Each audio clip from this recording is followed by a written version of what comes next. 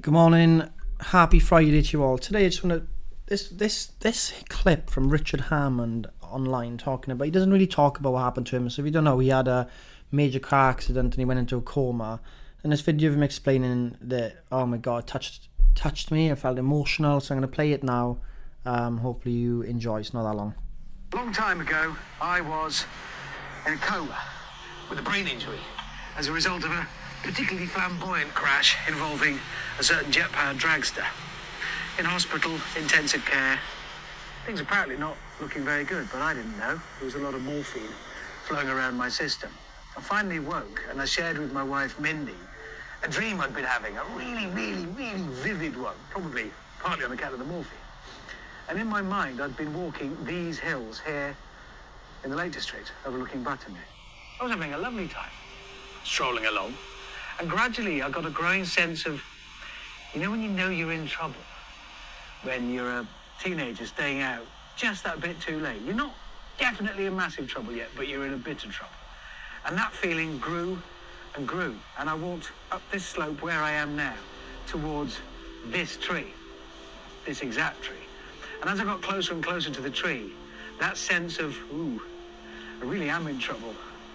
I'm going to be shouted, I'm going to be in a lot of trouble. Grew and grew until eventually in my dream, I turned back. I didn't walk round this tree and carry on, and I woke. And that's the dream I told Mindy about.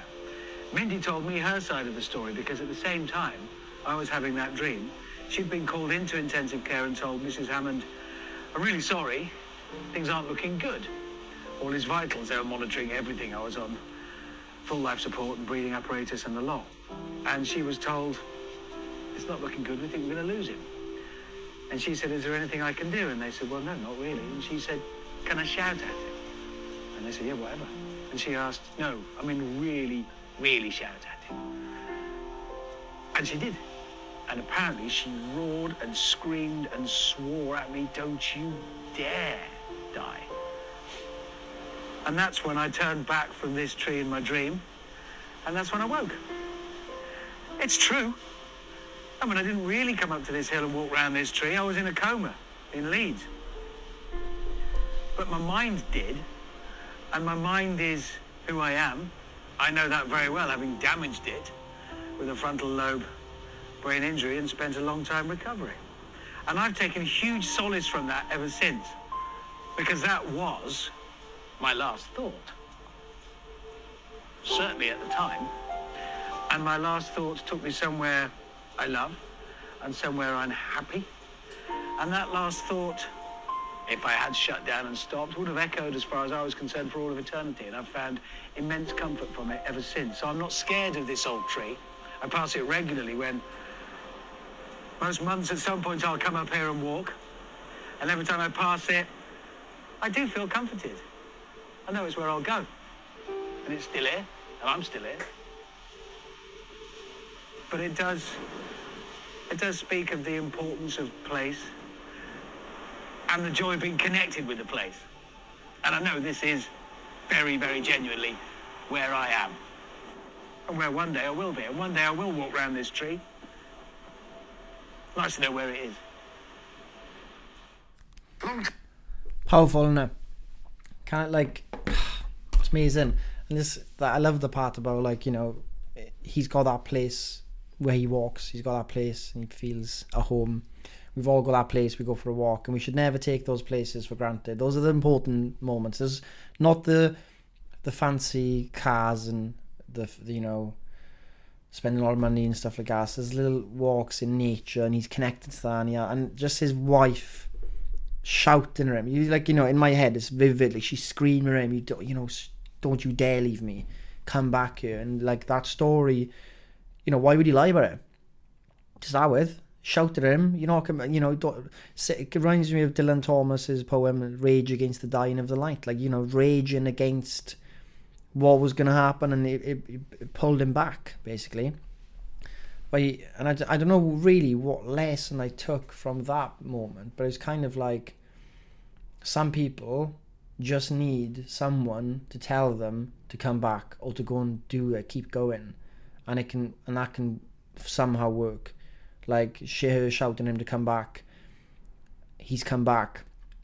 Having that support system is essential, I think. Like in those moments, those are the people that are going to be there for you, right? Your family, your friends that you hold dear. You know, we can make loads of new superficial friends if we want and all that stuff, but, you know, it's those people that matter. And that story, it's quite comforting to know as well. I mean, there's a lot of anecdotes about people in a near-death experiences talking about going to some really nice place. And I suppose if that's how death is, then fine, no problem. But it wasn't his time to go, and that's down, a lot of that's probably down to his partner shouting, saying it's not his time. And he decided, I can't believe I'm connected to Harry Potter, but when Harry gets hit by Voldemort in the forest and goes to that white King's Cross, and he's like, where do I go? And, you know, it looks like King's Cross. He's like, yeah, you know, it's up to you. It's your choice. You can go back. Just hop on the train. Your decision. It's up to you. I'm not saying that's going to be for everyone, but really, what is it? We have a choice in those moments. Like, I don't know, I feel like we have a choice. We can keep going. We can give up. We've always got a choice. Those are always two options. There's give up and keep going. And I've had to remind myself of that lately about a lot of stuff as well. Like, you work hard at something, you keep going at it, and it's just so much graft. It's like you're pushing this massive boulder up a hill, and the boulder gets bigger, there's more boulders coming down, it's raining, and you've gained minuscule, you've gained like a meter, and you know, but you got to keep going. What are the choices there? You keep going or the boulder crushes you. You know, it's got to keep going. And I hope that story is quite, like, I don't think it's a sad story. I think it's a very uplifting story, that. He doesn't really talk much about that experience he had, but hopefully we have got the support in his life that do shout to you to keep going, or shout you to come back. And maybe you can use this podcast as me shouting you to keep going, because sometimes you just need that. It's for you to keep going. One more day. Keep going today.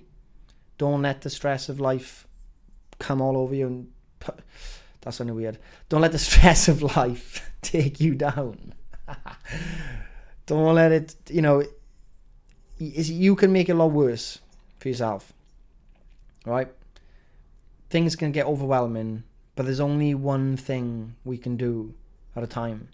We break it down and we keep going.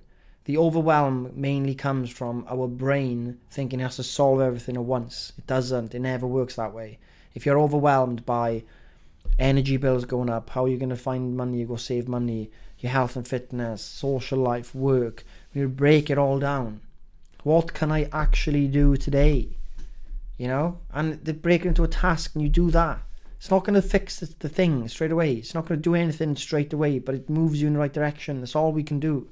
There's no point sitting there letting it overwhelm us. Like another Harry Potter reference, like, you know, in Harry Potter 1, when all the envelopes coming in through the door. Just like what you catch, all overwhelmed, can't do anything, don't know what I'm doing. So, yeah, don't overwhelm yourself. This is your voice to keep going. You deserve to do this for your own health, mindset, for your family and friends. You want to be the strongest version of yourself, and it does take, like the book we're reading, discipline. It takes discipline to keep going when you don't want to go. And that's the difference between people. If you can keep going when you really don't want to go, you're ahead of most people, because most people will give up and they'll fall into these easy pleasures, and then they will never get to where they want to go. But us, we're different. We keep going, and this is your message, me shouting at you to keep going.